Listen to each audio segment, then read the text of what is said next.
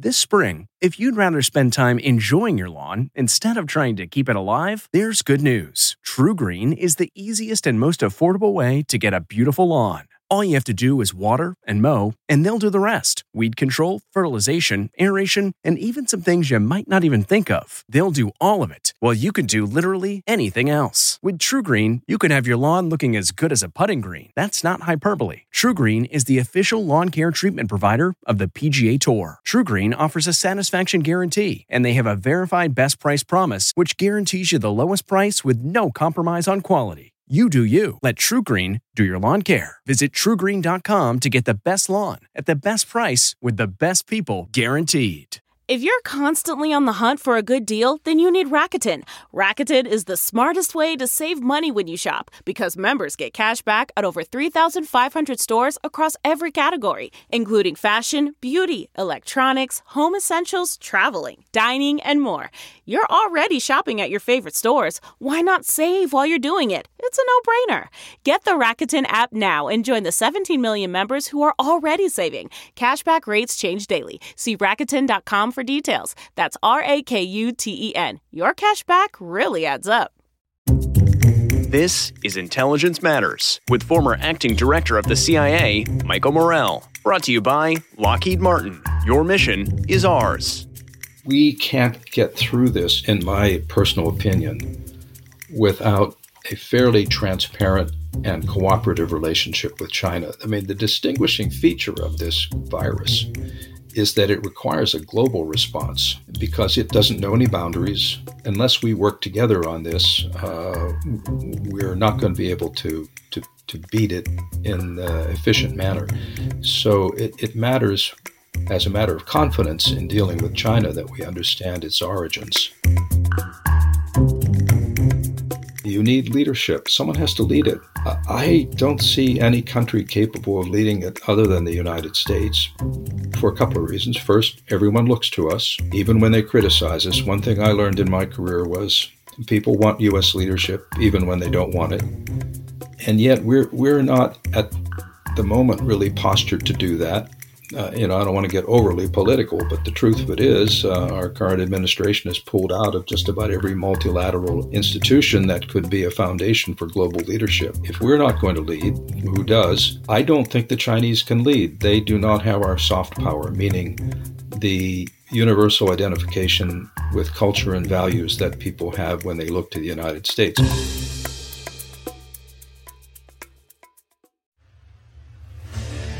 What makes a life a good one? Is it the adventure you have?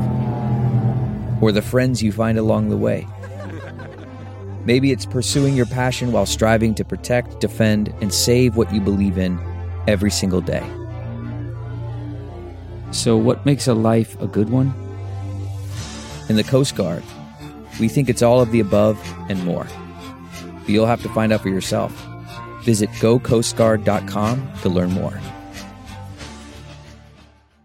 John McLaughlin is a former deputy director and acting director of the Central Intelligence Agency. He was a career CIA analyst, and before he served as deputy director, he led the thousands of analysts who work at the agency. Today, he is a senior fellow and distinguished practitioner in residence at Johns Hopkins University School of Advanced International Studies here in Washington, D.C. I just sat down with John to talk about the national security implications of the coronavirus outbreak. John, welcome to Intelligence Matters. In fact, welcome back to Intelligence Matters. Thank you, Michael. Great to be with you. So this is the second time that you've been on the show. The first time was May 2018. In fact, it was late May. It was around Memorial Day. And you'll remember that we talked about the organization, the CIA Officers Memorial Fund, that was created after 9/11 to take care of the families of CIA officers who were lost in the line of duty.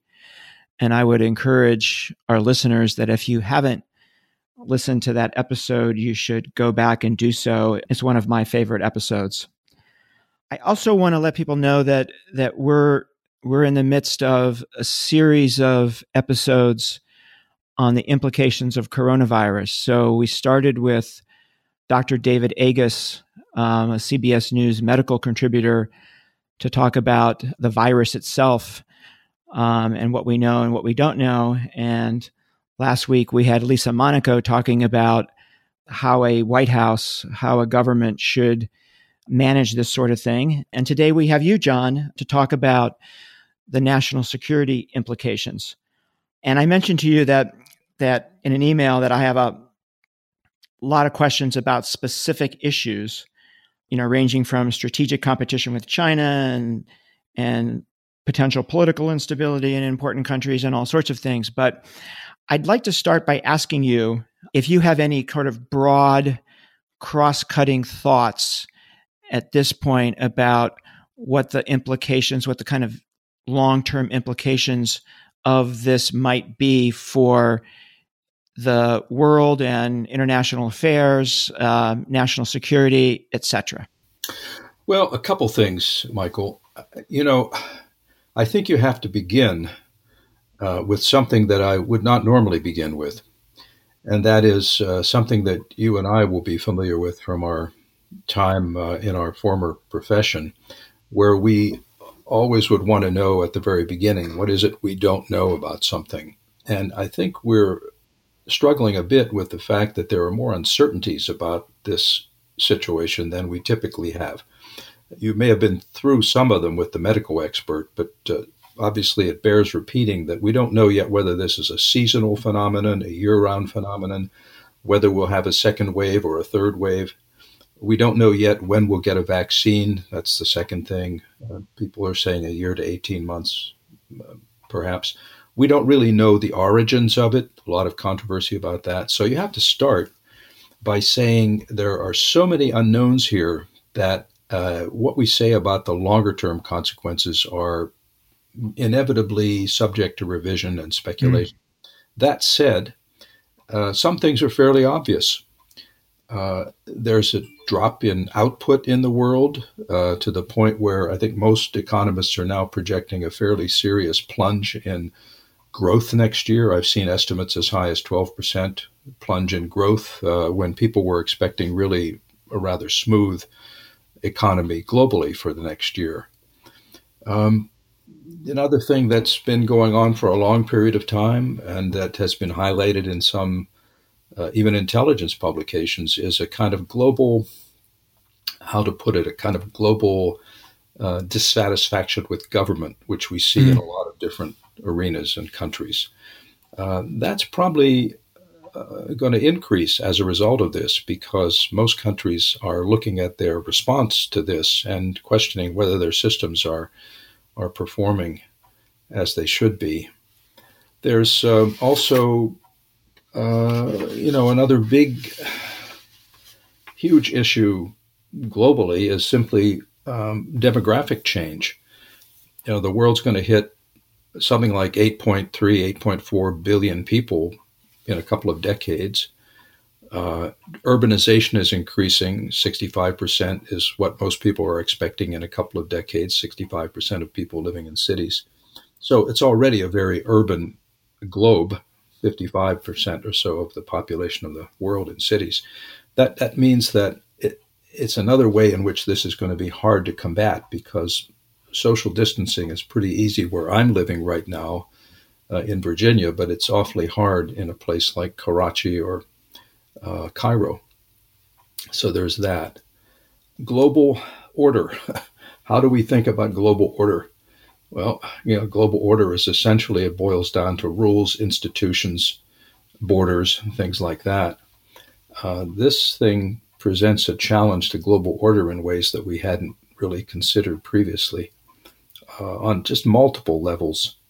Let's just take something like maritime rules and challenges. Everyone knows about China's challenge in the South China Sea and the East China Sea and so forth. But it's kind of striking that at this point in the Pacific, I think we have really no carriers operating. One is the Roosevelt, which is out of commission because of the outbreak there. Another one is in maintenance, and another one is on quarantine. And so at this point, China has the only aircraft carrier operating in that region. Isn't that something? That in itself is kind of emblematic of how it has affected the U.S. ability to project power. And I know our Defense Department will say that they're up to any mission and so forth, and that's kind of what we expect of them and what they typically say. But in truth, I think our ability to project power is somewhat limited. And then on this whole issue of global order, obviously China and Russia see opportunities here to increase their influence around the world, even as they struggle with the consequences of this virus for them. So, one could go on about the broader strategic challenges and the global challenges. Oh, that's just the supply network that's interrupted in multiple ways. Just medical supplies. I mean, our economy, the global, as an economist, you know better than anyone that the economy globally works well when things are unimpeded and moving freely. But the virus has kind of acted like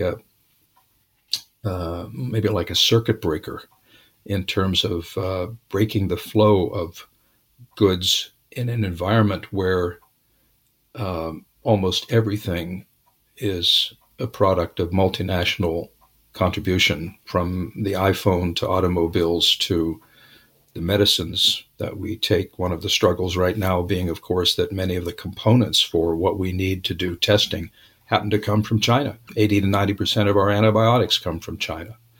Most generic drugs, 60, 70% are made in India, but they get many of their components from China. And because everyone needs these things, and because other things are impeding the flow of goods, that's also off balance at this point. I should stop there because the global implications of this are almost beyond imagining. John, let me pick up on a couple of things that you said. And the first is the growing dissatisfaction that you mentioned with regard to how populations might be seeing their governments in terms of how they're dealing with the outbreak itself or how they're dealing with the economic consequences.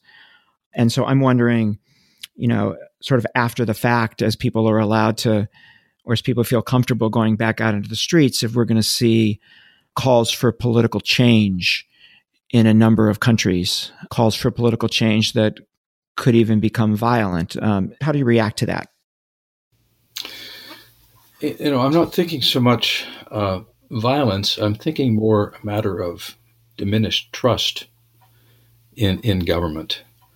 If you look at China, for example, and it's always hard for us to imagine any really consequential discontinuity in China. People tend to think China will just be China and they'll continue being the way they are.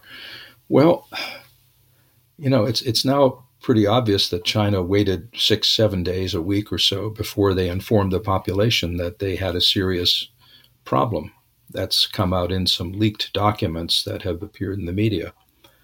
It's also obvious that, and been reported, that China is restricting publication of research that has been done in China on the origins and the development and spread of the virus.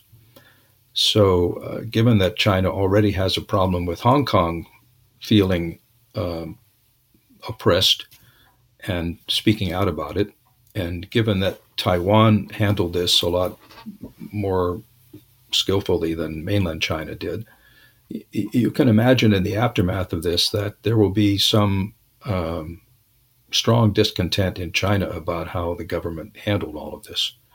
In our own country, surveys by the Pew organization, a reliable public opinion surveyor, if you went back to 1964, 76% of Americans said they trusted the American government to do the right thing. That's now down to 17%. That's wow. Before coronavirus. So you start off with, in the United States, a kind of diminished trust in government that has built over a long period of time. And, you just have to watch the news every day to realize that we're at a moment here where I think the average citizen is not quite sure what to believe about everything from masks to the availability of testing.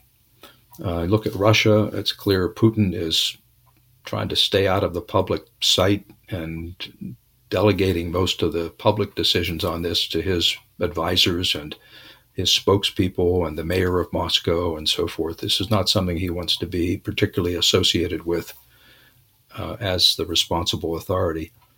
So, I'm not thinking of violence so much, but here's another one, and I'll stop at this point. If you look at the developing world, where we don't have a real, at least I have not been able to find a real empirical sense of what's going on there with the spread of the virus, largely because in some cases it's authoritarian governments who aren't, as in Iran, who aren't publicly acknowledging the depth of their problem. And in other places it's just inefficiency or so forth. So I mentioned demographics a few minutes ago. With a burgeoning population in the world, only 2 to 3% of that population increase is going to occur in the developed world. And this is going on every year. So in the less developed world, you have burgeoning populations, governments that already have trouble providing services. And now you've got the coronavirus on top of it. I don't think we have the slightest idea what's happening in countries that have no ability to do social distancing. And the potential, because of many of them being in the southern hemisphere, for all of that to coalesce into a second wave that comes north again. We've got to think about that. But in those societies themselves, you can see, because the stresses are already there, ethnic turmoil, migration, all of that, that's probably all going to be increased by this virus, because it's a problem that they're not prepared to handle. So, John, do you have a sense of how this will impact the already existing trend away from democracy and toward authoritarianism in the world? Well, I gather it's already started in places like Hungary, where Orban has taken a lot of power unto himself, to the point where the European Union has scolded him for exceeding the rules of the European Union when it comes to democracy. You have a sense that certainly it's not going to enhance democracy in places like China or Russia or Egypt, for example, or Iran.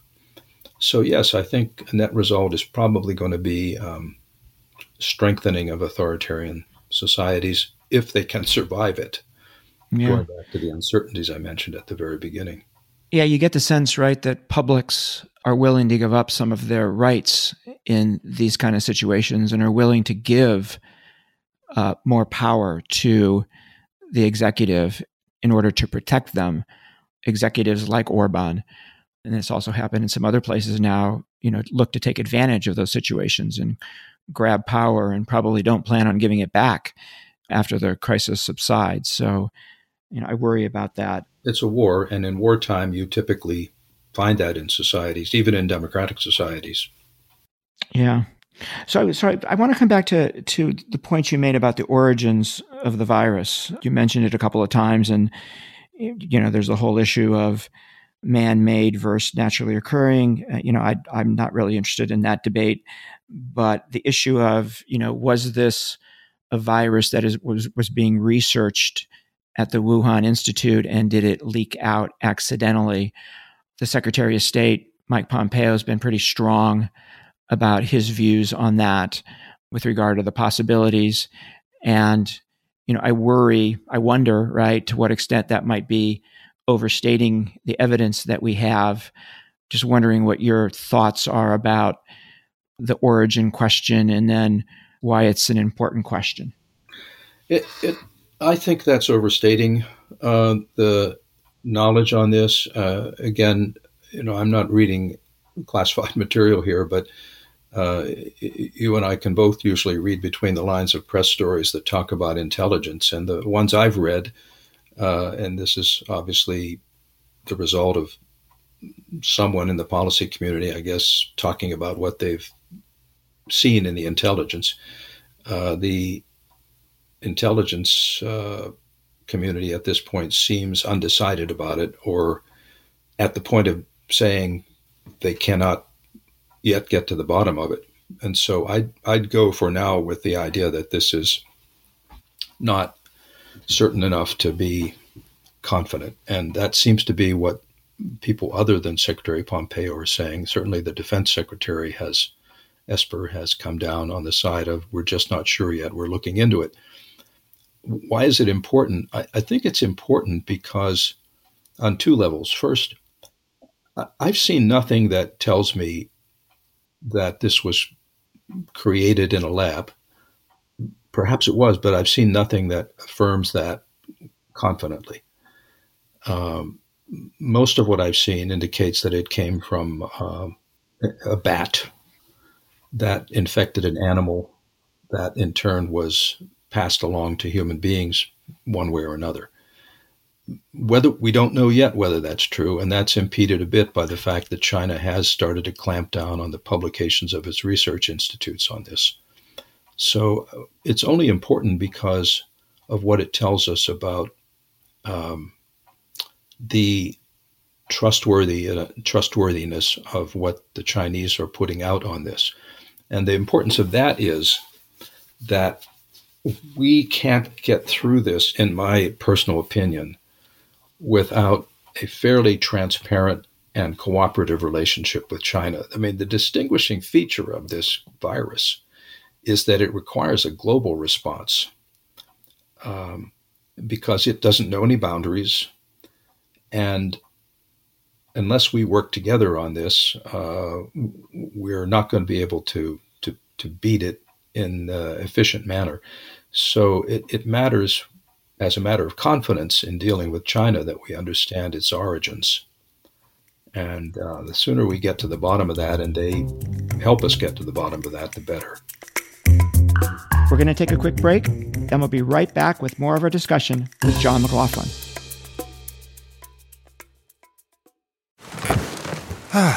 The comfort of your favorite seat is now your comfy car selling command center, thanks to Carvana. It doesn't get any better than this. Your favorite seat's the best spot in the house. Make it even better by entering your license plate or VIN and getting a real offer in minutes. There really is no place like home. And speaking of home, Carvana will pick up your car from yours after you finalize your offer. Visit Carvana.com or download the app and sell your car from your comfy place.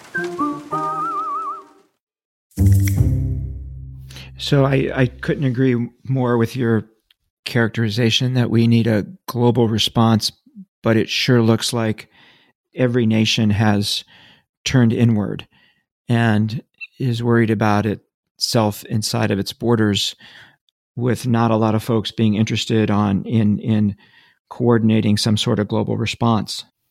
Yeah, well, we have to think about this. Look at it in terms of the way the world reacted to the Spanish flu in 1918-19.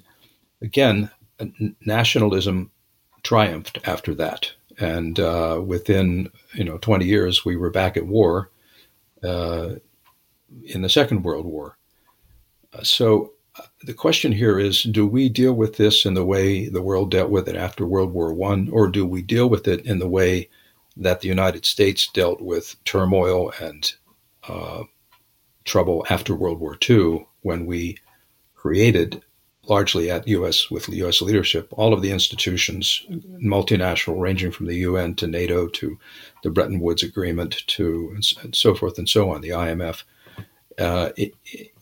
creating essentially the foundation of what became a globalized economy and a globalized network. Which of those models prevails here? And to get to a globalized model, you need leadership. Someone has to lead it. And I don't see any country capable of leading it other than the United States for a couple of reasons. First, everyone looks to us, even when they criticize us. One thing I learned in my career was people want U.S. leadership even when they don't want it. And yet we're not at the moment really postured to do that. I don't want to get overly political, but the truth of it is our current administration has pulled out of just about every multilateral institution that could be a foundation for global leadership, and has signaled with the America First policy that that's not what we're doing. I know they will say that we are leading, and I've heard them speak publicly and at the Munich Security Conference and elsewhere about how the United States is leading. But if you're in the audience and listening to people, no one thinks we're leading. So you have that problem. And then if we're not going to lead, who does? I don't think the Chinese can lead. They do not have our soft power, meaning the universal identification with culture and values that people have when they look to the United States. I mean, 70% of the box office receipts for American movies are overseas, mostly in Russia and China. And no other country has that soft power. So while people may want medical supplies from China, and they are presently the world's largest supplier of manufacturer and supplier of ventilators and masks, and while they're also shipping out medical equipment to dozens of countries in Europe, Africa, Asia, and the United States, I think people will gladly take their help, but not translate that into a desire for Chinese leadership on international affairs, global order, national security. And so I fear that we're in that World War I posture where no one is picking up the leadership mantle in a real sense. It's hard work. It's really hard work. And nations are going their own way. And on top of that, I mean, I've always been kind of an embarrassingly enthusiastic fan of the European Union, largely because I was a student in Europe and in the early days of that, and I became infected with the idea that this was a kind of a solution to Europe's problems, which I think for the most part it has been. But even in the European Union, you have disunity. Germany has done well, better than most of the countries there. But none of the countries are helping each other, and they're competing for all of the things you need to get through this. And the Chinese have shown up, again, with help that's accepted in places like Italy. Russia has shown up in Serbia, which is not a NATO member, but is a partner nation of NATO. Russia has shown up to great effect with their Slavic allies in Serbia. So what you see is a situation so far that is more comparable to the post-World War I situation than the post-World War II situation. Okay, John, let's maybe dig into some specific issues, and maybe the most important is what you think, what your sense is. I know it's awful early, but what your sense is of how this will affect the U.S.-China strategic rivalry. Well, this is a difficult time for U.S.-China relations for a bunch of reasons. First, you have the trade war, which has eased a bit with the Phase 1 agreement. But the Phase 1 agreement didn't cover the toughest issues, really. It didn't cover restrictions on didn't cover agreements on manufacturing, for example, which is the thing I think Trump really wanted out of it. So you have still the trade tensions. I mean, let's break it down. You've got that. You've got the military competition, which centers on the South China Sea, East China Sea, and Taiwan potentially. In the background of all of that, you have the approaching presidential election. Now, I've been around long enough to have listened to the China debate in every presidential election. And in every presidential election, China is one of the bad boys. So we're about to experience a lot of rhetoric, perhaps not from the Democratic side. In fact, I don't anticipate it from the Democratic side, even though it has been often in the past on the Democratic side. But I have a sense it may not be this year because of these unique circumstances. But the potential for a breakthrough in China-U.S. relations is not great at the moment. It's probably an understatement. Add to that the fact that Washington's debated this for years, and the way I see the foreign policy elite in Washington, whatever that means, to some it's the swamp, to others it's the elite, I guess. But really, smart people, thinkers, people who work on foreign policy, both in the government and outside. The mood on China has really soured in the last couple of years. A sense that we have tried all of the things that we can try to encourage a better relationship with China, and nothing has quite worked. And so that's left, I think, more people than in the past thinking of China as much less than a partner. When in fact, for years, the debate was, will China be an enemy, an adversary, a competitor, potentially a partner? Right now, I think the partner vote is pretty small. Mm-hmm. Now, what do I think? I think I get to say what I think. Right? I think we ought to be trying to figure out how to get closer to competitor partner here, because given the fact that these are the two most important, largest economies in the world, we're not just doing this for ourselves. It's going to affect everyone in the world, what happens in the China-U.S. relationship. So we actually are carrying a responsibility for a good part of the world when we deal with China. I think, a trade war is a bad idea, even though I think Trump is correct to have spotted, abuses in their trade program. That's fair enough. But to make it a war is a bad thing.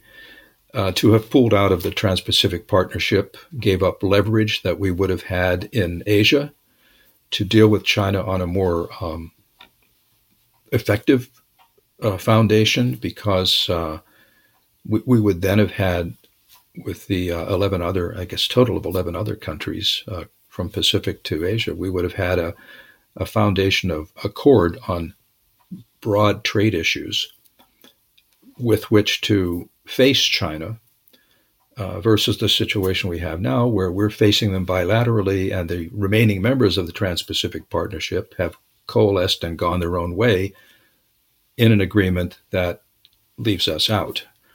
So, what you've got to do then to get a better strategic relationship is get back into that kind of club where you're dealing with all of these people together. We have the advantage of traditional alliances like NATO, the European Union relationship, the former partners in the Trans-Pacific Partnership.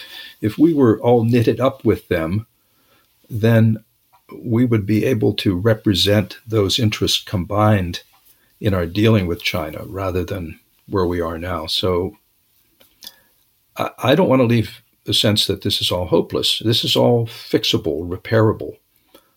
But it's hard work, and those things, I think, have to be done with no illusions, because China is certainly not going to be an easy counterpart for us to deal with. They are a rising power. They are looking to the future. They think their day has come, and yet they have their own internal problems. And I'll stop there, because that's the other side of this coin. They're not. They're having their own internal problems. Yeah. It really seems to me, and I don't know if I'm overstating this, but it seems to me that they sense that this is an opportunity for them to garner some significant influence around the world, right? With us focused internally, and with their ability to share medical supplies and medical personnel, that they see this as a soft power opportunity. And I'm wondering how you think about that. It certainly is an opportunity. It is an opportunity to gain soft power, or to present a different face that leaves that residue of soft power with other countries. I'm skeptical that they can bring it off, in part because I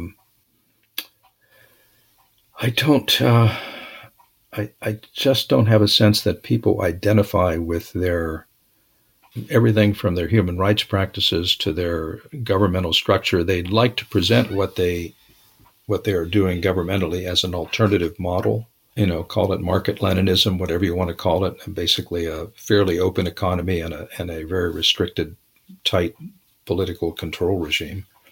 I don't think anyone really wants that. But I could be wrong. I mean, we may be at one of those. That's how I would bet. I would bet that people will they will have a transactional relationship with China, be very happy about that. But the only reason they would lean toward China and allow China to exploit this for soft power advantage and leadership advantage, the only reason, in my judgment, is because we are creating a vacuum. In other words, we are creating a void there that they can move into. We are part of the opportunity. And I think if we got back on the field, people would run to us. Everyone I talk to in Asia, and I'll bet you've had this experience too, they want us in the game in Asia. They don't want, they're in China's orbit economically, but they don't want to be in it politically. That's where I see it. Yeah. John, the other primary adversaries of the U.S., Russia, Iran, North Korea, one of the questions that I get, I'd love to pose it to you, is do you have any concerns about any of them trying to take advantage of the current situation? Yes. Iran, I'm sure they all consider us not only distracted, but militarily less adroit right now than we normally would be. And because of the fact that our military has to be concerned about this virus. So we're seeing, I think in Iraq, there has been no let up in the attacks on American interests and forces by Iran's proxies, the militia and so forth.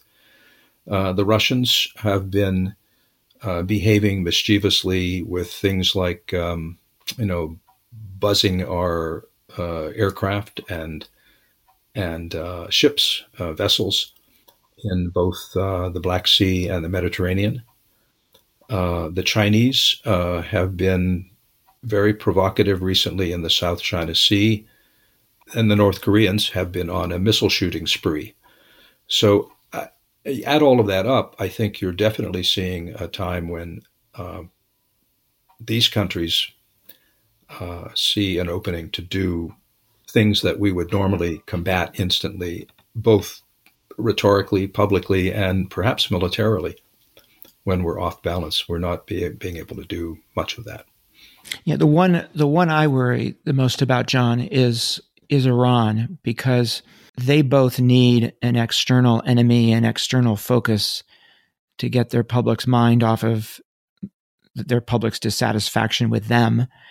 And I think they sense that maybe this is an opportunity for us to look at Iraq and say, it's just not worth it. It's just not worth fighting for. So I do really worry about Iran picking up the tempo even more in Iraq with the hope that we just say, we're going to go home. It's not worth it. I think that's a valid fear. And we haven't mentioned, that's absolutely, I agree with you. We haven't mentioned Syria either, where in the current circumstances, we were already at the point of saying it's not worth it to us. But we're now at the point of, I think, it's hard for me to imagine us remaining very committed there in these circumstances. And also places like this, it confronts, it ripples into other things. For example, the great controversy now over the World Health Organization. You could do a whole podcast on that itself. But, what they're facing reminds me of the kind of situations that you and I often dealt with in our former jobs, where you look at something and you realize the alternatives facing us, none of them are good. Which one is least bad? I think the World Health Organization is not without its faults and flaws. But when you look at a situation like Syria, for example, they're kind of stuck. If they don't intervene in parts of the world where we can't really be present, whether it's Syria or sub-Saharan Africa, those countries are not going to get much help as this virus takes hold. And yet they end up having to deal with nasty characters, dictators, and open themselves up to criticism for doing that. So which do we want? Do we want them not to do that? Do we want them to do that? Those are unpalatable alternatives. But this virus is confronting people with those kinds of choices. So another question I wanted to ask you is about international terrorists. We both know that Al-Qaeda prior to 9/11 was researching chemical and biological weapons, anthrax on the biological weapon side. We know that ISIS was interested. in both chemical and biological weapons, and actually used chemical weapons on the battlefield in Iraq and Syria, chemical weapons they had produced in university labs where those universities were inside the caliphate. So I'm just wondering about how, if this might rekindle an interest of terrorists in biological weapons. What's your sense? That's a really tough one, Michael. The surprising thing to me all along with terrorism is why we haven't seen them use biological weapons more than they have. Because we've known for years that they're not that hard to make, leave aside coronavirus. It's been demonstrated that you can make pretty sophisticated chemical and biological tools with, household chemicals and fairly easily available strains, cultures. So I'm puzzled as to why they haven't done it before. I could see, I almost hate to say it because sometimes you think up an idea and you think it's so horrible you don't want to suggest it. But I could see the extreme elements of these organizations seeing merit in getting someone infected and circulating them in society somehow as a kind of living weapon that can't be detected very easily. On the other hand, it's also occurred to me, this is why this question's so hard, it's also occurred to me, if you're in ISIS right now, you're probably on the run, hiding out in remote parts of Iraq and Syria. You're probably getting this virus, or you're susceptible to it, and it could just as easily destroy their fighting population as it destroys everything else.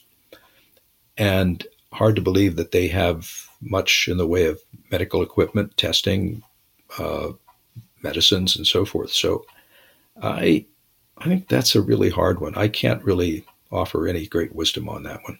Let me just maybe the last question, John, come back to this issue of China's pursuit of influence. One of my concerns is the financial stability of emerging markets.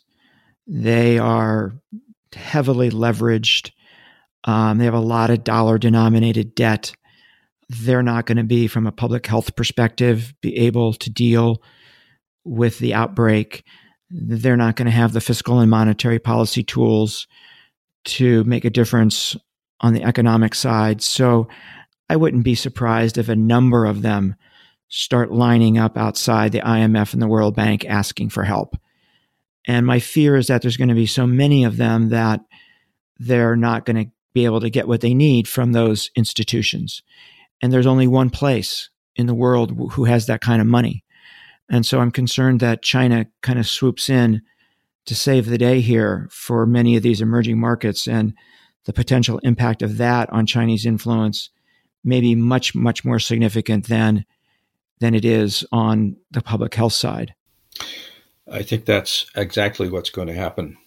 When the projections I've seen for emerging markets have their growth rates plummeting by at least 5% over this year, just this year. And Lord knows what happens after that. And we knew how difficult it was, right, to deal with one country in financial crisis, or two or three in financial crisis, let alone 10 or 15. Right. And a number of these countries, yes. So yes, they're ripe for the picking, and China will show up, I'm sure. Again, the only way I think China begins to translate this into real influence is if they stop being so transactional in the way they provide assistance like this. Usually what they're doing is providing assistance with all kinds of qualifiers, not moral and human rights qualifiers, but qualifiers that give them territorial rights, commercial rights, and so forth. And so there's a kind of exploitative quality to their assistance. That doesn't mean people wouldn't take it, but it does, again, in my mind, limit how much love they buy for it. Yeah. Maybe it's not so much about love, though, in the end. And then in the end, you've also got to look at how one thing we haven't talked about, and very quickly, I would just observe, the other part of the economy that's really in a tailspin as a result of this little tiny microscopic virus is the oil market. Right. Because everyone's production is down, demand is down. Russia and China had a brief battle over reducing oil output. Russia won. And so that is going to hit some of these emerging markets, Nigeria, Angola. It's going to hit Russia itself. Right. And that's another almost incalculable factor in all of this. But again, if China's recovering, they'll be one of the few people buying oil. And so that's another bit of leverage they have, perhaps. So I think the end of it with China is we keep our eye on it. I've said where I stand, but I'm also quite prepared to say I could be wrong, because we're going to see some discontinuity out of this that none of us are predicting. Right.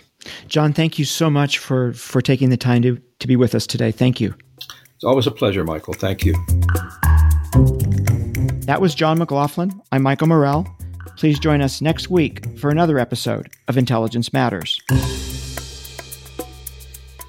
This has been the Intelligence Matters podcast with former acting director of the CIA, Michael Morell. Brought to you by Lockheed Martin. Your mission is ours. The podcast is produced by Olivia Gassis, Jamie Benson, and Jake Rosen. If you haven't already, subscribe, rate, and review wherever you download podcasts. You can follow the show on Twitter @IntelMattersPod and follow Michael @Michael J. Morell. Intelligence Matters is a production of CBS News Radio. Hi, this is Jill Schlesinger, CBS News business analyst, certified financial planner, and host of the Money Watch podcast. This is the show where your money is not scary. It is a show that's all about you. It's your questions that make it possible for me to provide unconventional and entertaining insights on your money, and maybe more importantly, on your life.